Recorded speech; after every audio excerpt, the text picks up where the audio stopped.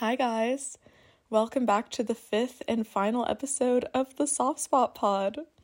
I am once again your host Marion, and this is the podcast where I interview my besties about their hopes, dreams, fears, and faves. But on this episode, we're doing things a little bit differently. I've been trying to think of how to end the podcast, and I decided it was time to turn the metaphorical camera around, turn the iPhone 13 around in this case, and tell you guys a little bit about my smoosh, slop, and goop for once. I recorded this about a month ago, and I've just been putting off releasing it.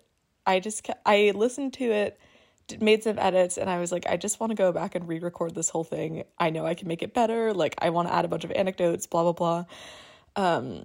And then I was like, Marion, this is literally not what this medium is for. Like, this is supposed to be capturing someone's reflections just in the moment in a conversation, or in this case, like a stream of consciousness. And it would be kind of unfair of me to like try to make my episode really concise and smooth. So this is just what I was talking about a month ago on my bed drinking my kombucha, as you will soon hear. But yeah, thank you so much for coming along on this little voyage this semester, and I hope you enjoy the episode. I will see you on the other side.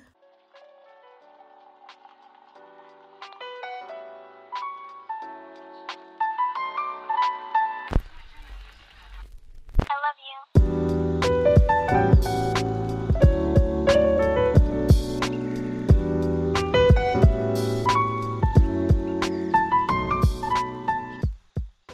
Okay, first a little admin, fit check, drink check, and the soft spots. The drink tonight, we've got two.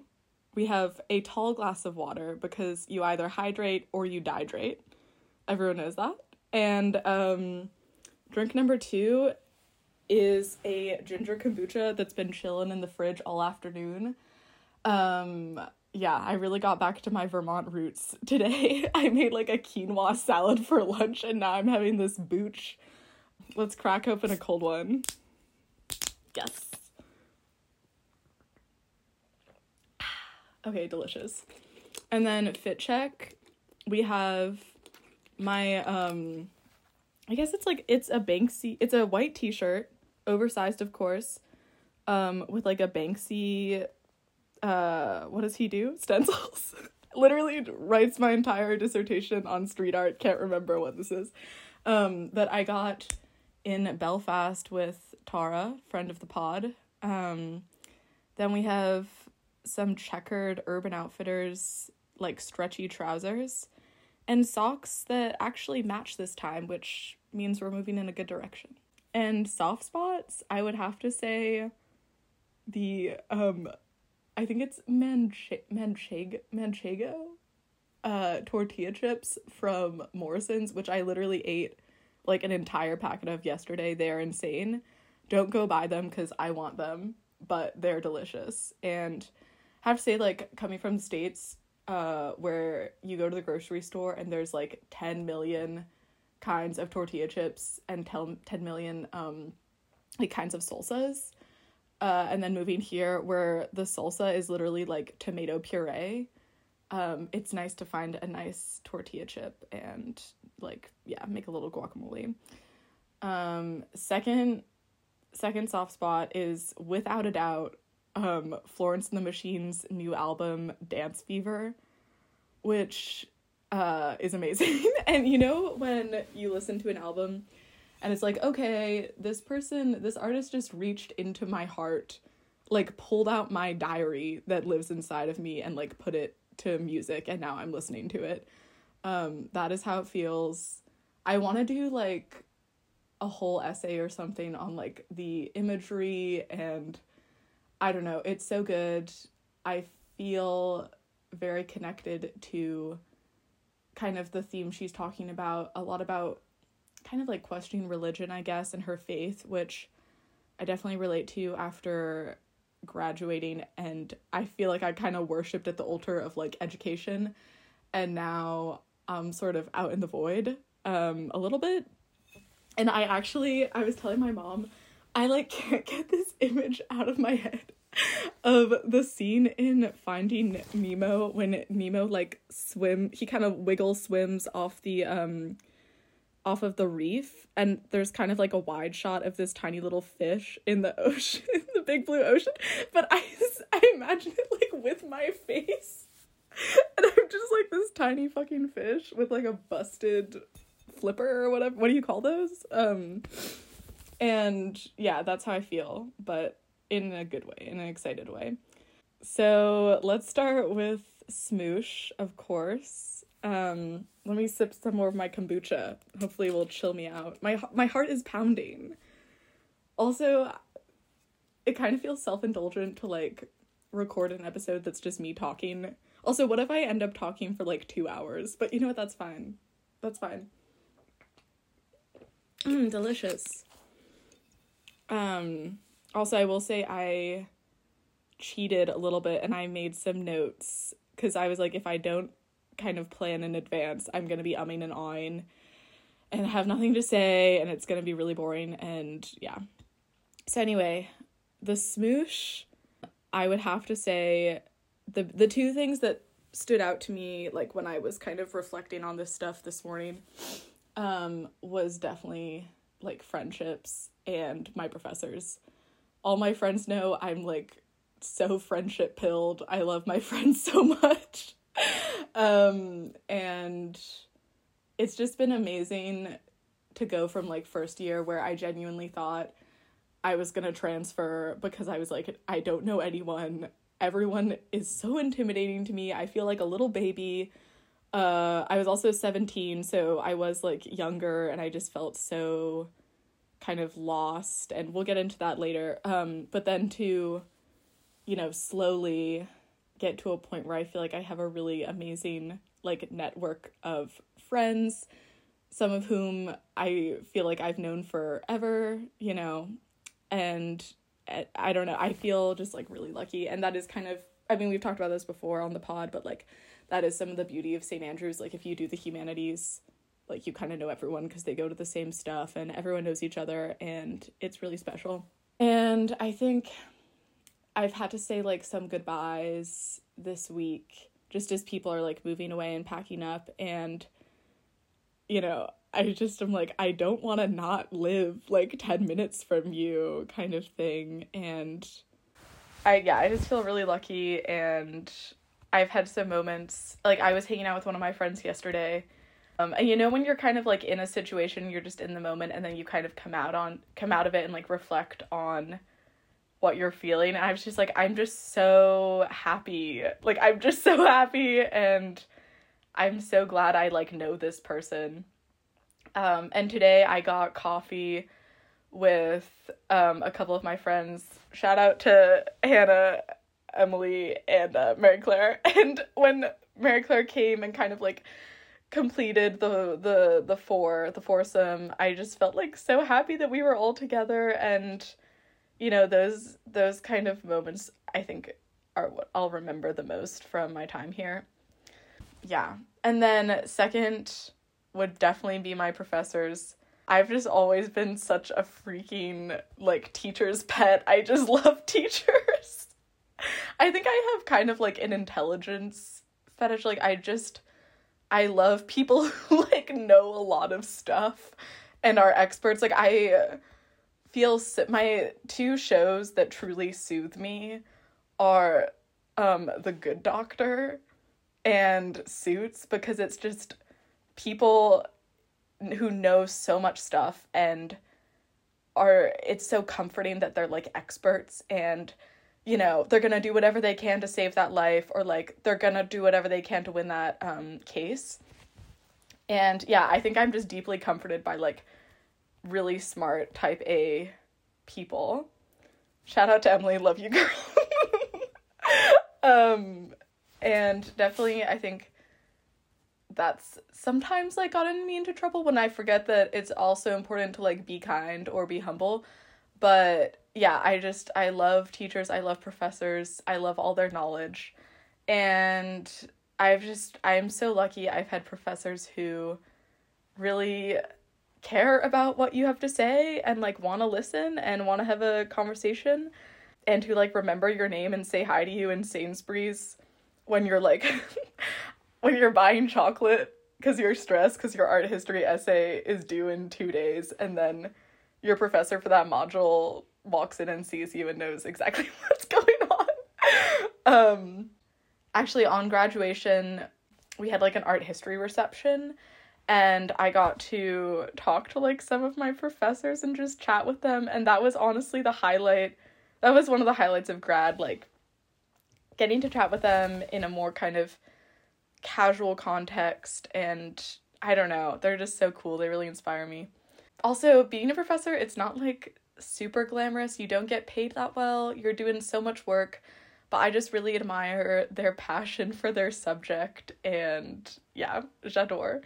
I've also had my fair share of teacher crushes, but for the sake of me, just, like, yeah, I won't go into that now, but people know. The people who are listening know what's up. Yeah. Oh, okay, note for editing, Marion should also include anecdote that when I was in high school, I was, like, deeply obsessed with my social studies teacher. I thought she was, like, the coolest, smartest woman, and I started, this is how bad my, like, teacher obsession is, and yeah, I started dressing as her. Like, she would wear kind of, like, navy blue jeans, a floral or, like, button-down shirt, and a chunky belt, and I started wearing the same outfit to school, and I just wanted to be exactly like her, and I've always just had a need for my teachers and professors to know me and, like, know I care about their subject, which is not necessarily healthy, maybe at all, but, and maybe it's because my mom was a teacher and I know it's just, like, so much work and I want them to feel like they're valued, but yeah, that's been an interesting thing to just, like, notice about myself over the years. And I don't know, it's tricky. Like, it's so cool to look up to people and kind of want to be like them and be inspired by them. I also think that, well, we're in the smoosh, so we're supposed to be happy, but, like, whatever. Definitely this year I started reflecting on, like, the degree to which I seek validation from those figures that I, like, really admire, and was just, like, super fixated on getting, like, the best marks in their class and, like, whatever. And I was genuinely passionate about the subjects. Like, I was so obsessed with everything I was learning in the social studies class and, like, in all my art history classes. But I think it's kind of interesting. I didn't want to just, like, write an essay and get, like, an 18 on or an A. It felt like I really had to, like, throw myself into it and show the professor, like, how much I cared. And I just think, you know, that's all good, well and good in school because they're kind of boundaries, but I definitely think in the workplace, that's something I want to think about, because I know if I seek approval, I will literally, like, work myself to the bone, like, trying to please, like, authority figures that I admire, which is not great, but, you know, realizing the issue is the first step to recovery, whatever. So I think those are my two big ones. My friends, who I'm gonna miss so freaking much, and my teachers, who have taught me so much, taught me everything I know. Yeah. Okay. I mean, maybe just, like, some cute little anecdotes. Emily and Tara and I went to Edinburgh for a night. Like, it was kind of a chaotic night. They will know what I'm talking about. This was kind of recent, and, like, we were all traveling places the next day, and Emily had a flight at, like, 5 a.m., but she very kindly, like, still let us stay in her tiny ass, like, Airbnb room. But there was this moment when we were trying to find parking in Edinburgh, and it was such a nightmare. And, like, we went to a park and ride, or, but, like, a parking lot, I don't know. and realized we couldn't park there. We had to drive somewhere else. And we were just like driving around, parking, like trying to read the signs and figure out if it was okay for us to park the car there overnight. And it was quite stressful, but I had this moment, I'm like, I'm just so happy to be with you guys, and this is hilarious. We're all laughing, we're all helping each other out. And I thought that weirdly is like one of my favorite moments from our friendship. And also, yeah, I don't know, I just felt, it's just that thing of like, yeah, something's mundane or it's stressful, but like the people you're with make it so fun and make it an event. And that just, yeah, I really felt that in that moment, trying to fucking find parking in Edinburgh. Yeah, and I don't know, I'm trying to think of like other ones. Like I was a couple of weeks ago, shout out to Rada if you're listening to this, I love you, and we were getting coffee and just like talking about life, and then we went around like the thrift shops in town, went to the bookstore, and I was just like thinking to myself, I just love this person. Like I love the way they see the world and like hearing them talk about it, and I just felt really grateful like to be there with her. Okay, I'm clearly quality time is my freaking love language, and like I'm obsessed with people, and I'm a golden retriever, but that's just how I feel. We'll get to more of that later. But yeah, and there have just been so many moments where I'm like, we're not even doing anything crazy, but like you guys just make it cool, and that's really special. So yeah, those are my big feelings. Actually, I also, I feel like the smoosh is just turning into like a gratitude list, which, you know, that's beautiful. Also, big shout out to my parents. First off, for paying for my education, which I would not have if they didn't do that. Like, that's insane. And, you know, I lately have just been reflecting a lot on like parents' unconditional and kind of, yeah, unconditional love and just how much they give. And yeah, it's like you love this person a lot, but it's like you know, you could save that money and like go on a sick vacation or something. Especially because when I got into St. Andrews, I also got like a really good scholarship to go to my state school, and I basically would have gone for free. And, you know, that's all that money my parents would have saved. And just the fact that they were like, no, Marion wants to freaking move to Scotland and have an adventure, and like we're gonna support that, is a really magical thing. And I know, you know, a lot of parents for good reason would not be down. And I think like that kind of encouragement is something that they're so good at, and they've done throughout, you know, my whole life, but especially like my uni time. And well, there's really no way I will ever be able to like repay them, but I hope I can to a certain as much as I can, I suppose. And yeah, I just think like my whole life at uni, my whole life in general will be totally different if they weren't so giving and just like so loving. So thank you if you're listening. I should probably I'll also tell them in real life, but yeah, just wanted to recognize the people that like that actually made this possible, and you know. But okay, should we get sloppy? Oh my god. Okay, before we get sloppy, I need more kombucha. I planned this one out the most, and I'm gonna take you on a little journey. Get excited. Wait, Snoop Dogg, greetings, loved ones. Let's take a journey. That's what I'm about to do. Okay, so slop, very easy for me to think of. Without a doubt, first year, specifically first semester, first year, and then first semester of third year when I was in Paris, in lockdown, in the pandemic. Yeah, and it's interesting because they were actually quite sloppy for literally the exact same reasons, which shows me a lot about myself, I suppose. The first year, your girl rocks up to the University of St. Andrews, and just so shy, so intimidated, literally had no friends, and like a lot of people felt this way. I was so not good at like, putting myself out there. I really didn't think I kind of deserved to or, like, should be there. Like I said, I just felt like a kid amongst all these, like, adults, which makes no sense because I'm sure everyone was freaking out too.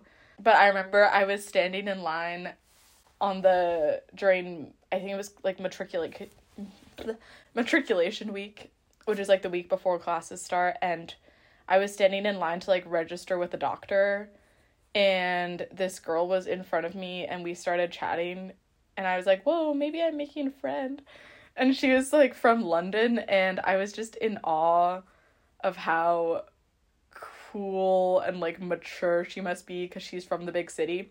And I definitely still, like, romanticize the fuck out of people who are from cities, which, you know, I think that happens when you literally grow up in a forest. And, like, I just, yeah. But I remember she looked at me and she's like, you look so terrified right now. And I was like, girl, and I was straight up like, yeah, because I am. Like, I'm freaking out.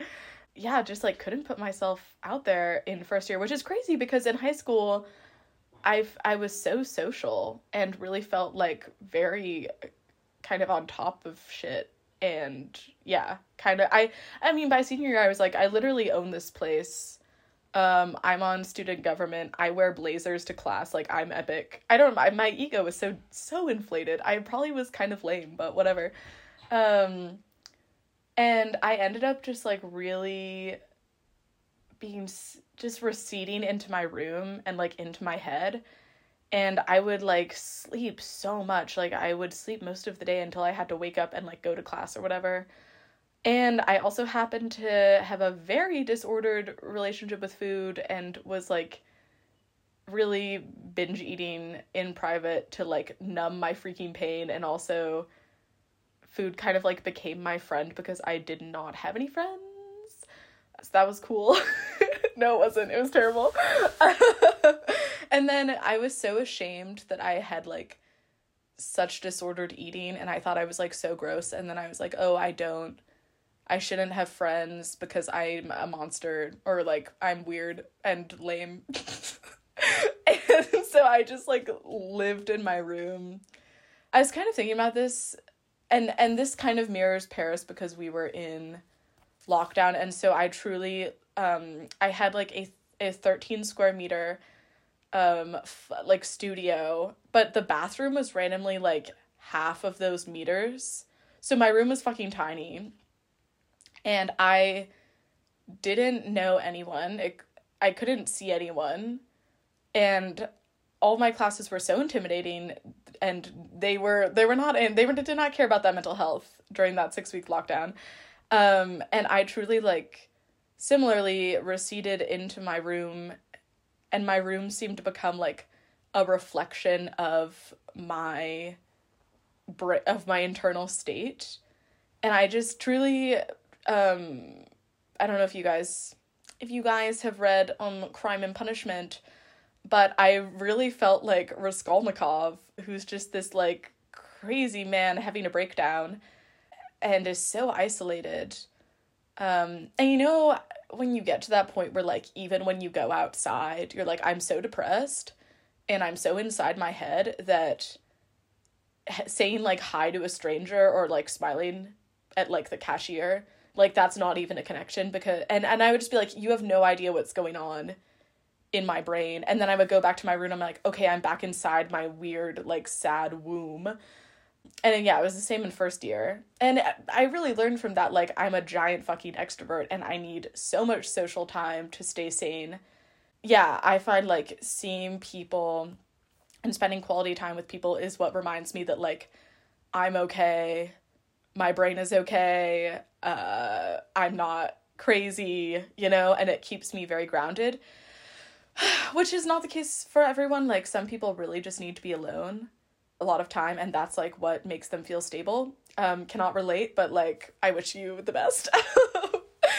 But at the same time, I also realized literally today that first year, when I was, like, depressed as fuck and just, like, sat in my room literally eating so much ice cream and hating myself and being insane, and in Paris, where my disordered eating was not as bad.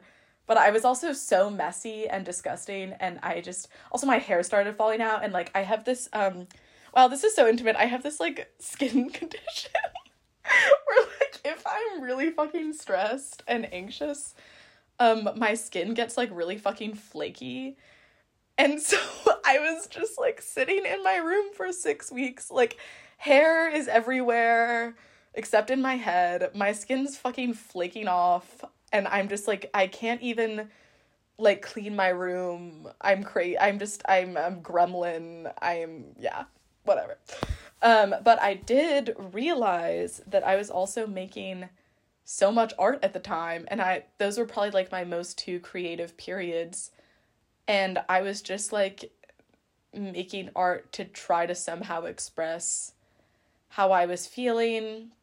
And I was, like, experimenting a lot with different mediums, and those were probably, like, and I was kind of manic about it, like, I would get in these very manic states and just, like, go crazy and be very, like, obsessive about making stuff, but I think it was kind of, it, like, kept me going, you know, that I feel like that's also what comes with, when you're sort of isolated and you really are inside yourself and maybe in a distressed state, maybe not.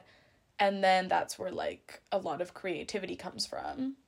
And now, like, I'm out a lot of the day, and the work I'm making, like, the podcast, and Tara and I are going to be doing a YouTube video or a YouTube channel for the trip scholarship thing we're taking. I'll talk about that later. But I feel like that work is a lot more, like, outward. I do kind of really admire or, like, think it was cool and kind of special that I was making work that was, like, very personal to me. Yeah, I don't know. So I'm thinking in the futures if I can find a way to sort of bridge those two, because, you know, everyone has different outlets for expressing themselves and learning about themselves.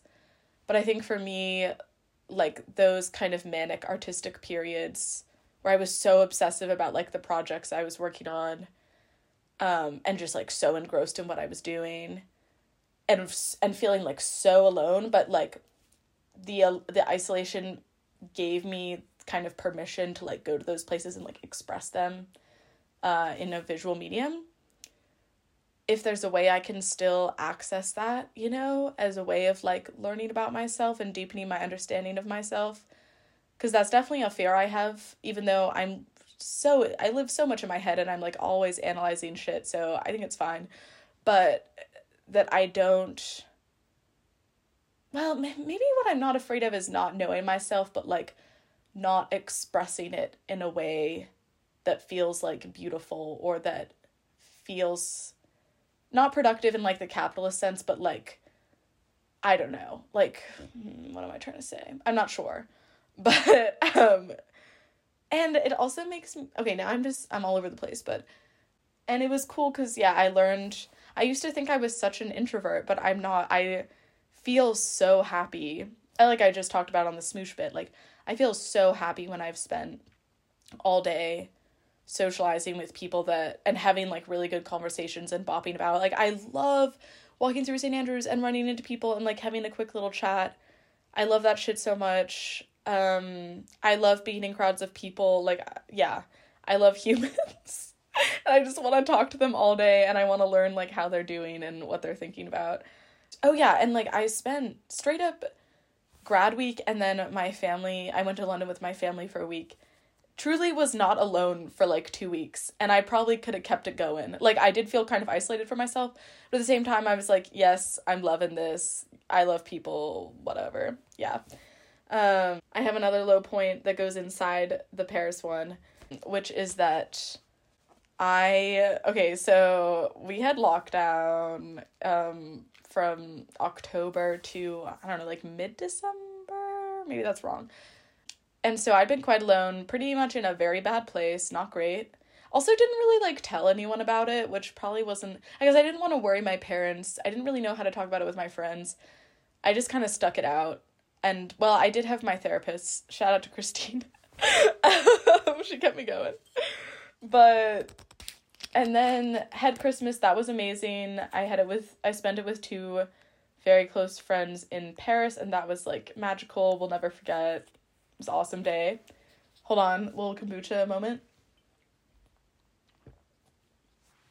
And then my birthday rolls around the end of January, and I don't know what it is, but truly ever since I was a petite bebe, I get really anxious and crazy, truly, like, not thinking straight around my birthday.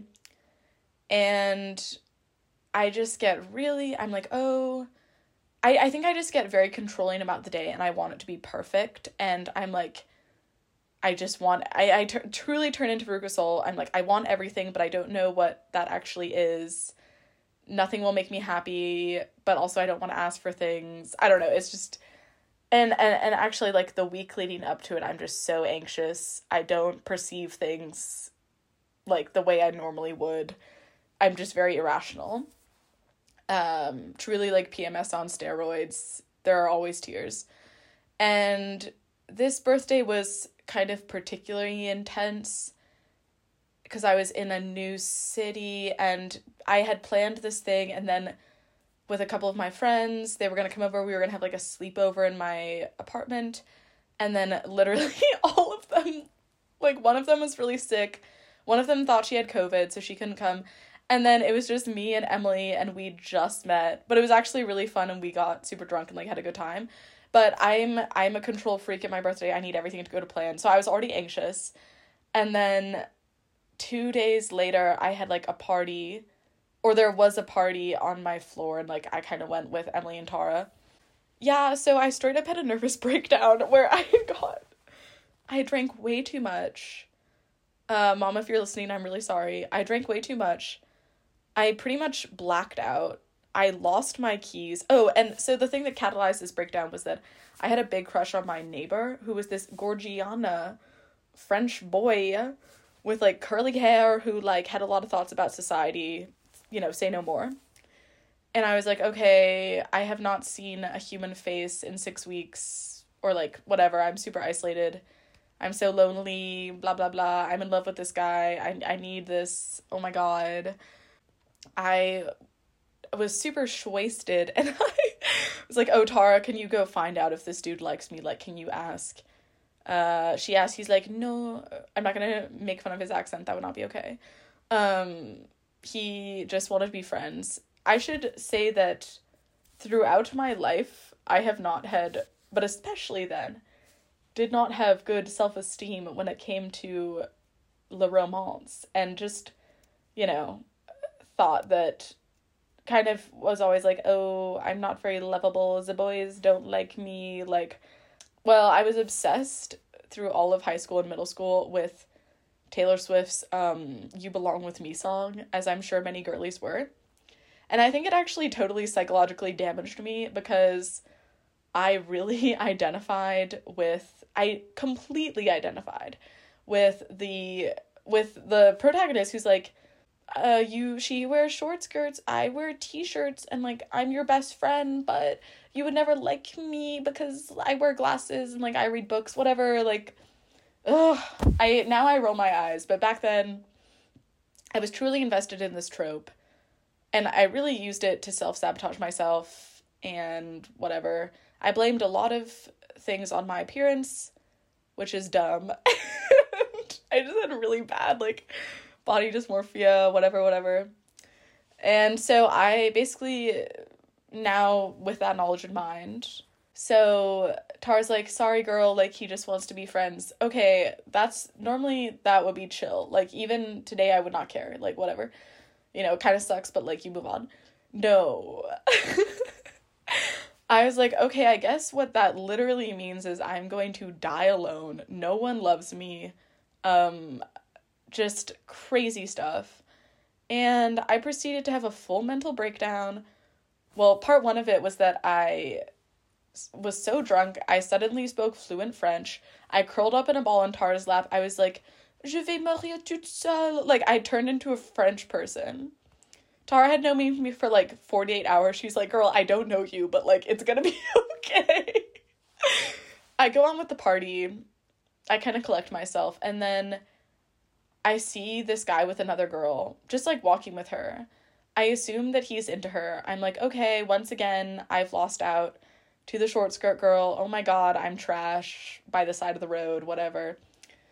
Ugh, very melodramatic, but it's okay. I hold space for myself. Whatever. I fully break down. I sit on the corridor. I'm crying my eyes out. I call my friend. You know who you are. Thank you for that night.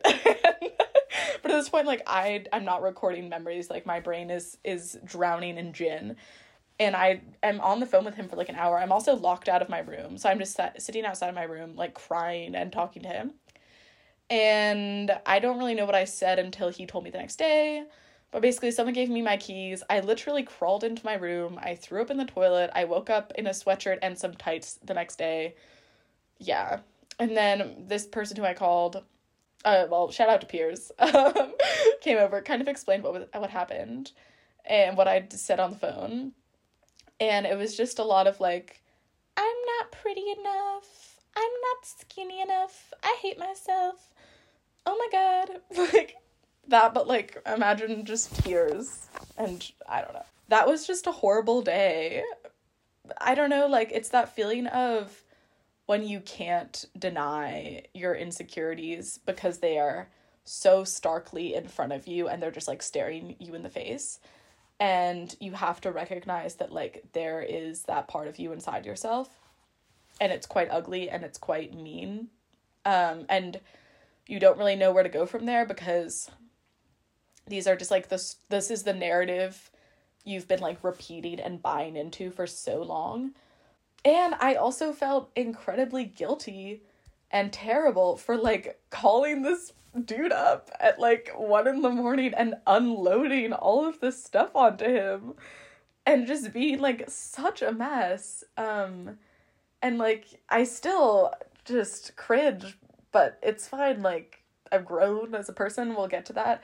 But I just truly wanted to, like, crawl out of my skin that day.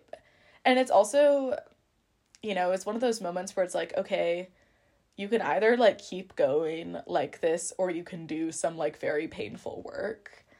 And also, I'd literally been in therapy for a year, like, trying to work through this stuff, and I'm like, oh my god, it's still there.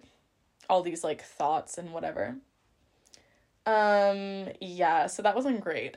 That was probably my, like, that might have been my, like, lowest moment, but I think it's led to some good growth.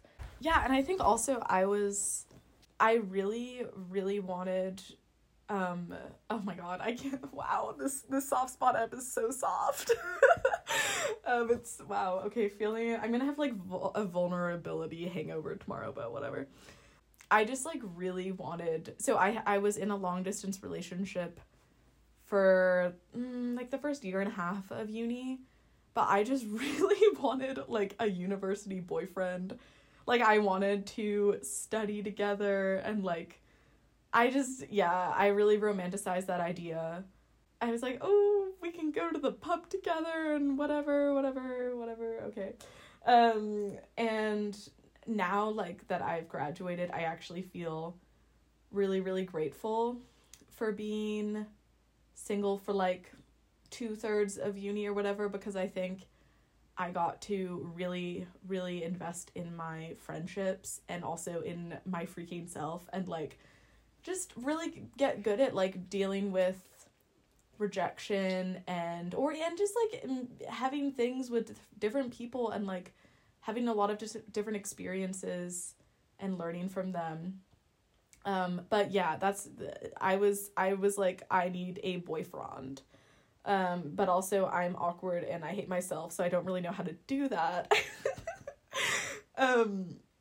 Yeah, so okay, I had my mental breakdown, that was fun. And then this friend gave me, like, such kind of painful but, like, good advice, which was, like, you need to become comfortable with the idea of truly, like, not having a long-term partner in your life. You know what I mean? But not in a way of, like, oh, because you're unlovable, but truly just, like, accepting that might not happen and being like, can my life still be good kind of thing. Does that make sense? And I really did not want to hear that. I like physically couldn't accept it. Also, I to a certain extent I can deal with some uncertainty, but things I really want, I like want them to be guaranteed. And at that point I was like, oh my god, I cannot bear the idea of like, yeah, just like being alone forever. Keep in mind, I'd been inside my brain for like months. We'd gone to some dark places, so I'm gonna cut myself a little bit of slack there. But I basically began a little journey of trying to be comfortable with like rejection. And also, yeah, if something didn't work, like if someone wasn't into me, I would assume it was because I was literally broken, trash, whatever, disgusting, horrible, terrible.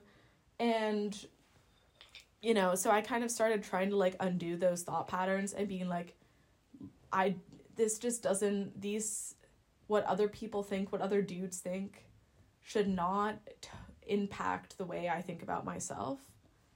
And that was very hard to kind of grow in that area. I also cannot listen to, or I really had to be like, Marion, you need to stop thinking of yourself as this freaking t-shirt girl. That is some weird trope. That is an idea. That is not you. Yeah, I held on to that. So I guess I'm such a big Taylor Swift fan. I was like, yes, this is gospel. But and it just shows like you think up archetypes, you think up tropes to define yourself by, and then they control your entire freaking life and like the things you think you're allowed to do and blah blah blah. So that was a lot of like trying to break those thought patterns. I don't know, it was just a lot of like trying to put myself out there more. And like, oh, also I was just very end all be all. Like every dude I had a crush on, I was like, oh my god, this is it. Like this is my end game shit. Oh my god, I'm so emotional about this. And now I really see like everyone I might fancy or like go on a date with or whatever as just like an experience, like a learning experience, and not as this like forever thing, because that's genuine. And yeah, I probably watch too many rom-coms. The media is so crazy. But now I feel like I enjoy like going on dates or like hooking up with people or whatever, because it's just like a moment in time and I get to meet someone or learn from them or learn from the experience. I wish I could be like, this is how I grew, but I genuinely can't remember. I just know like I'm in a better place now, which is cool. That's also an interesting thing. Like, also I like don't have an eating disorder anymore, so that's fun. And that I probably really stopped like having disordered eating, and also like really disordered thoughts around food. Like I was so obsessive about food, I would think about it all day. Also, I was afraid if anyone said that, maybe this was one of my other slops, was just like I was so self-conscious about like my body, and it made it really hard to socialize because, and I was really paranoid about what people thought about me and food like together. And which makes it really hard to be present and have fun in social situations, because there's food usually there's food there, people are eating. I genuinely like truly for like the first 2 years of uni and maybe 3, I truly like could not eat in front of people. Like I was too self-conscious. I didn't want people to think like I ate food, which is crazy. Like you need food to live. And meanwhile I was like binging so much in private, and I would, to the point where I would like steal food from my flatmates in like first and second year. I was just like ravenous. I had this, well, I had two things. I had this like emptiness hole, probably I think what it was a hole of like low self-esteem. And food felt like a friend, like a constant comfort that could sort of be there for me. I think and people talk about this a lot, like people with eating disorders, like using food to replace certain relationships. And when I didn't have friends, like food could be my friend and whatever. But I also had this, and I kind of worked this out with my therapist, like I was trying to be so kind of controlled and like do the right thing. I just like, I just have very high standards for myself and like can be quite hard on myself, which, you know, we're always working on. And then when I would binge eat, like that was a chance for me to like check out. Truly, like it felt like getting high to a certain extent, and I could just like lose control. And all the snacks like tasted so good, and it was just like a free, enjoyable moment. And I was like, and it was my little secret, like no one knew about it. But then I would kind of like come to after the binge and be like, oh my God, I'm disgusting. I can't believe I did this. And I'd be like, oh, I'm never going to do this again. Like, oh my God. And then I would just do it again and again and again and again and again. And I also just like couldn't talk to anyone about it. I was so ashamed. I think there's a thing where like, yeah, I like wish that this is so messed up to say. I wish I had like, at that time, I like wish I had anorexia, because I was like, oh, at least that's kind of the cool, like it's sort of aestheticized, fetishized in a different way. But like to me, binge eating was just like fucking gross. And so I guess actually me getting over my eating disorder kind of came at the same time that I like learned to be more loving of myself and not care so much about like validation from boys. But I'm certainly not perfect. I'm not all the way there at all. I probably never will be. But now I almost get like, you know, if something doesn't work out with someone, if someone's not that into me, I almost get this high from being like, well, the way I feel about myself has not changed. Like and I get this high from like, or, I mean, this makes it sound like I get rejected 9 million times. That's not the case, but, you know, just like, also I'm someone who often makes the first move, probably because I have a tendency to crush on shy guys, which can be fun, but also a little infuriating. But the thrill of like asking someone out or hitting on someone or whatever, and then it not working out. And then you being like, damn, I'm such a boss for making a move and like being brave. And also the fact that you're not into me does not change the way I think about myself. And that is truly like such a cool thing and something I never thought like I would feel, you know, as I sobbed outside of my Paris apartment being like, I'm trashiana. So big growth moves. Although, you know, I still like catch myself at times and have to like keep working on that. But the other thing, this whole like journey of, well, two things.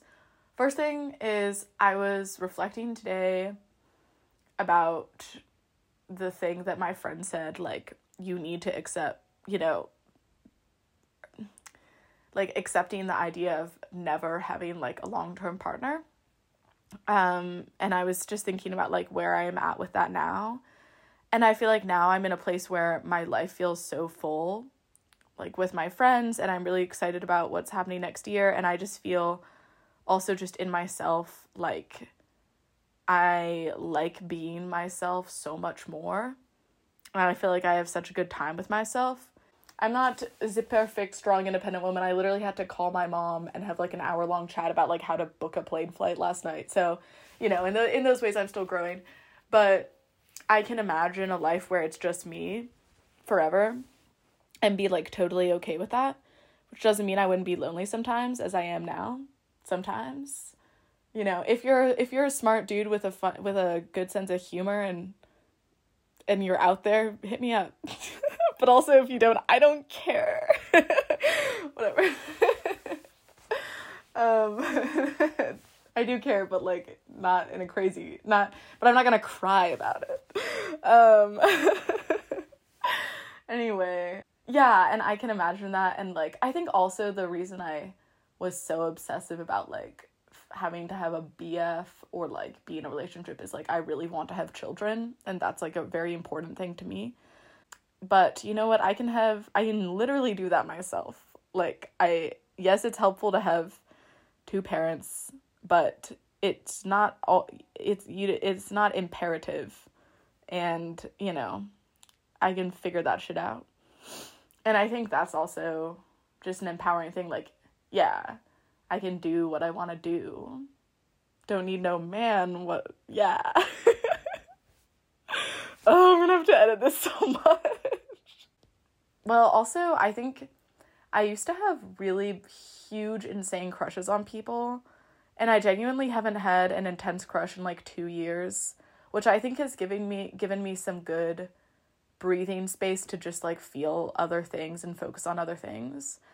And it also made me think that we maybe put too much emphasis on just like romantic relationships, thinking about them nonstop, analyzing them. Basically Sex and the City shit where like all they talk about is guys. And it has been really nice to also have friends who like are not like that. And I feel like my close friends, like we just talk about other stuff. Like we talk about our thoughts, our feelings, things we're interested in, blah, blah, blah. Yeah, so that's cool. I had another thing to say and I can't remember. Oh, yes. So this is a big thing I've been thinking about, which is, okay, so basically my friend gave me Will Smith's. Okay, so I am lonely and in love. I am lonely for Will Smith. I want Will Smith in my life. I love him. He's perfect. I love all his movies. And actually when I was really fucking lonely and dead inside during lockdown in Paris, and I forgot to say, I had like insomnia, so I would literally just lie in my bed all night praying to fall asleep. It would not happen.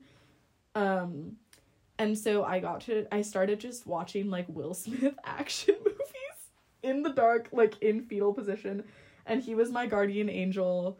Like I Am Legend was my movie, because that's also about a guy who does not have no one's around him, his family's dead, all he has is his dog, who also freaking dies. And he still finds the strength to like save the planet. And that was a big inspiration for me. That shit got me through. What was I saying? Oh yeah, but reading Will Smith's autobiography, which everyone should read. It's a real page turner. All 450 pages of it. Also some great photographs.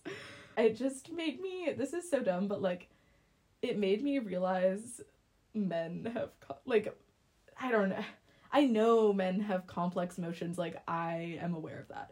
But it made me reflect on like the degree to which I do or do not dehumanize or just like objectify a little bit kind of men, especially men my age.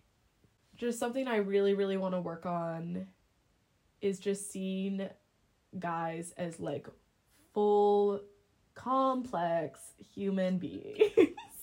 Which sounds like so kind of terrible to say, and I'm kind of embarrassed, but I just think it's hard when like the main ways, I mean, of course, I feel like I'm pretty good at humanizing my guy friends, because like they're my friends, I love them, you know, but I think maybe especially kind of people I'm romantically interested in.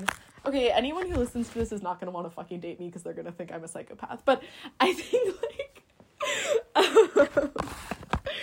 I just think when you see an individual, or like you start to think of an individual, of a group of people, as either like a threat because they can fucking hurt you and they have, and like they can harass you or assault you or just be a fucking asshole, or as like a group that you're super attracted to and like therefore want something from, like yeah, you know, that leads to like some objectification and like not seeing like the humanity in someone.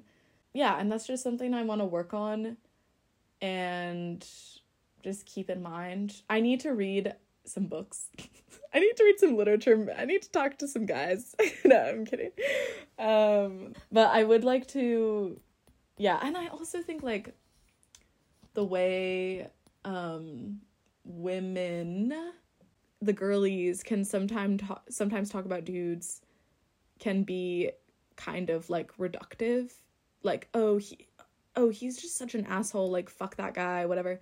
Which usually is because, you know, they've done something really fucking shitty. In which case, I have very little patience.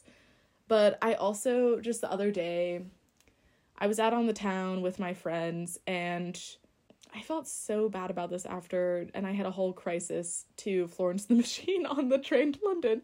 But basically, I saw this guy who I didn't even know that well, but I just had, like, an insane crush on him. And one night in, like, September, I got pretty drunk, kind of. Like, I'd had some drinks. I was feeling pretty confident. I had my homie, shout out to Danny Frank Siegel, like, wingmanning me, and I saw this guy at the Union, and I was like, all right, like, let's freaking go. And I was very flirty with him, and he was honestly quite dismissive and patronizing and rude to me, but that did not stop me. And I, like, gave him my number. I'm like, okay, I'm a queen, I'm a boss, I own this town, I'm amazing. I was on top of the world. And then he did not text me. I was very sad, but the world moves on. And I kind of accepted, like, this dude was not even nice to me. What was I doing? Yeah. But then I saw him at this thing, and guys, he was holding hands with a girl. What? And my brain, like, no, I'm kidding. That's totally fine. That's normal. Like, that's a normal thing. But my drunk brain I went into, like, full alpha mode, like, straight up alpha male. Like, I was like, this is not okay.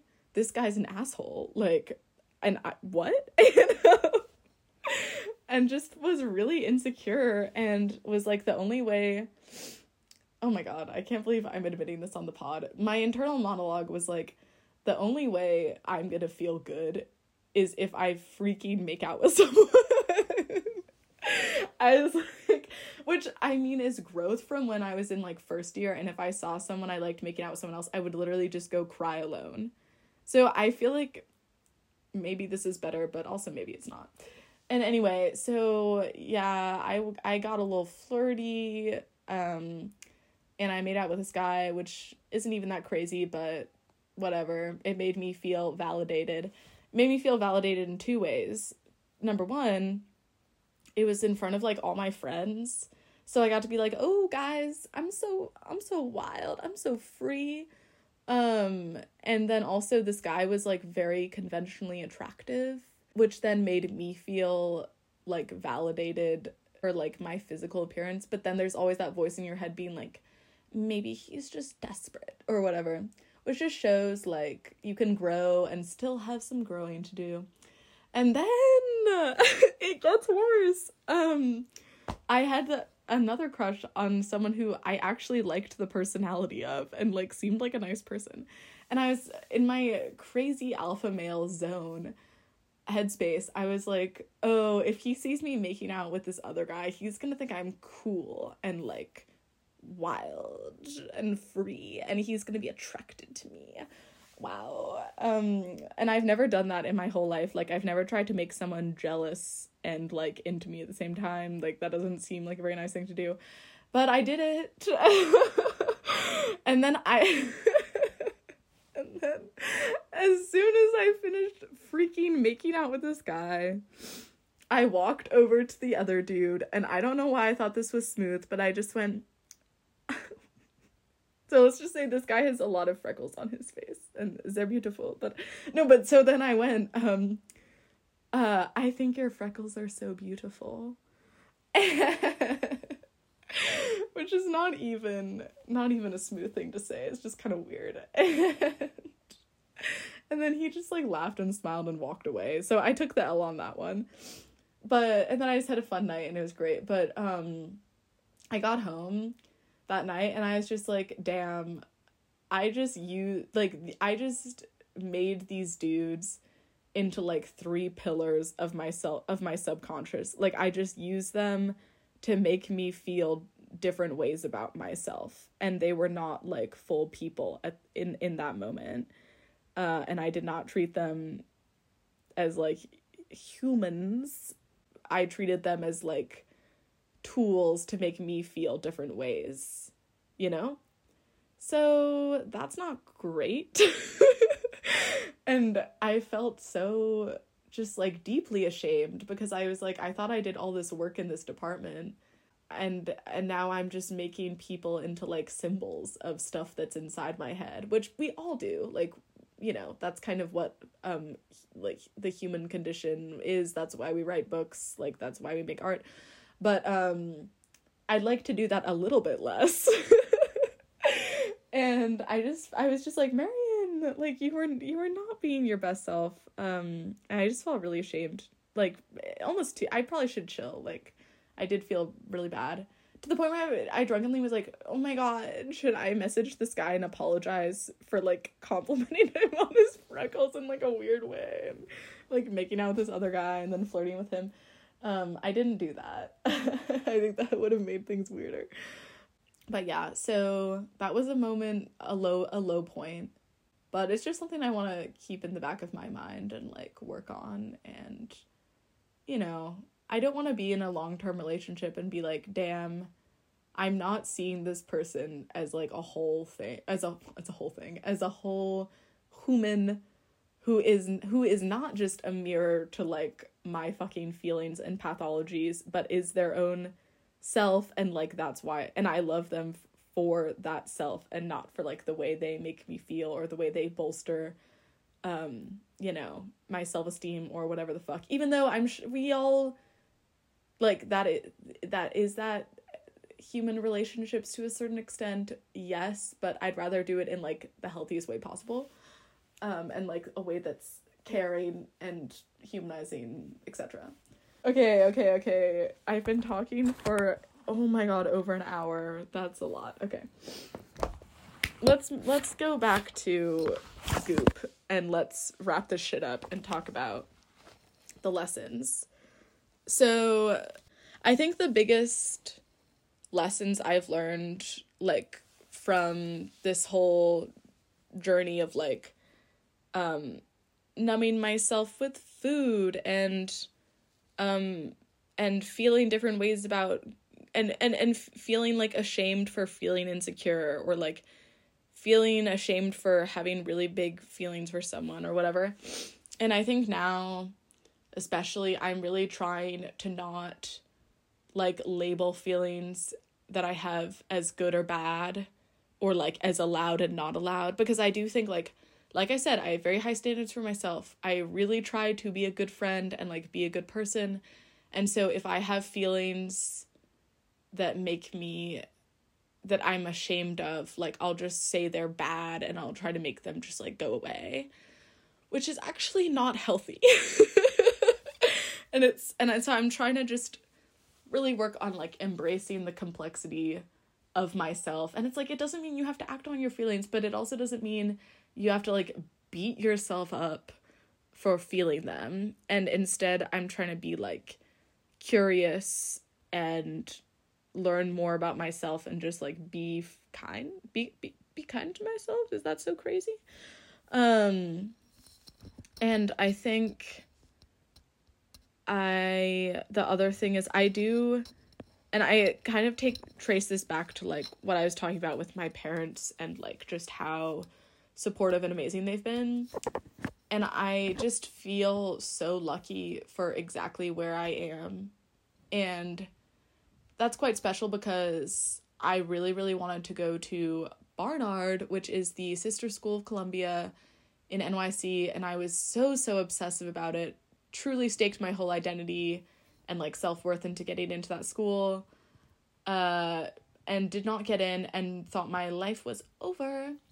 But now, after graduating from St. Andrews, I just feel like I'm so grateful that this is how things worked out, and, like, I would not have it any other way. I'm glad that I made all those dumb mistakes and yeah, just, I'm so grateful for, like, all the amazing, happy moments and incredible people I've met. I wouldn't want to not meet them. And yeah, so I just feel like I'm exactly where I want to be. And I really just hope that I don't get hit by a fucking car. And that everything's just cool. But yeah, so that's really an amazing feeling. And, you know, I feel both, like, content and excited. And, you know, excitement for the freaking adventure that Tara and I are going to go on. I don't even know if should I explain it on the pod, but we're gonna go to the States and then South America and work with some different arts organizations and see how the arts can be a tool for helping create more equitable communities and just empowering individuals and communities that have been marginalized and disenfranchised.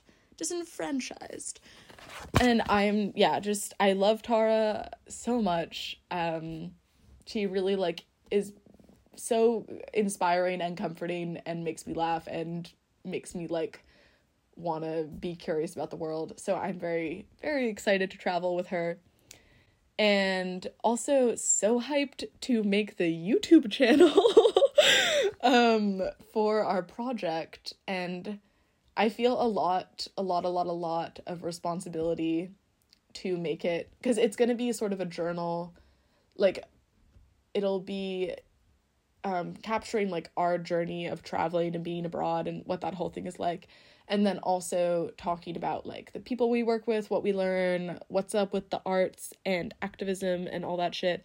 And I just feel a big sense of responsibility to, like, get it right and, like, make videos that are informative and open-minded and not, like, kind of gross savior volunteerism vibes, but, like, really like shedding light on important issues and giving people a platform to, like, talk about their experiences, etc. So I'm really excited to, like, dive into all of that.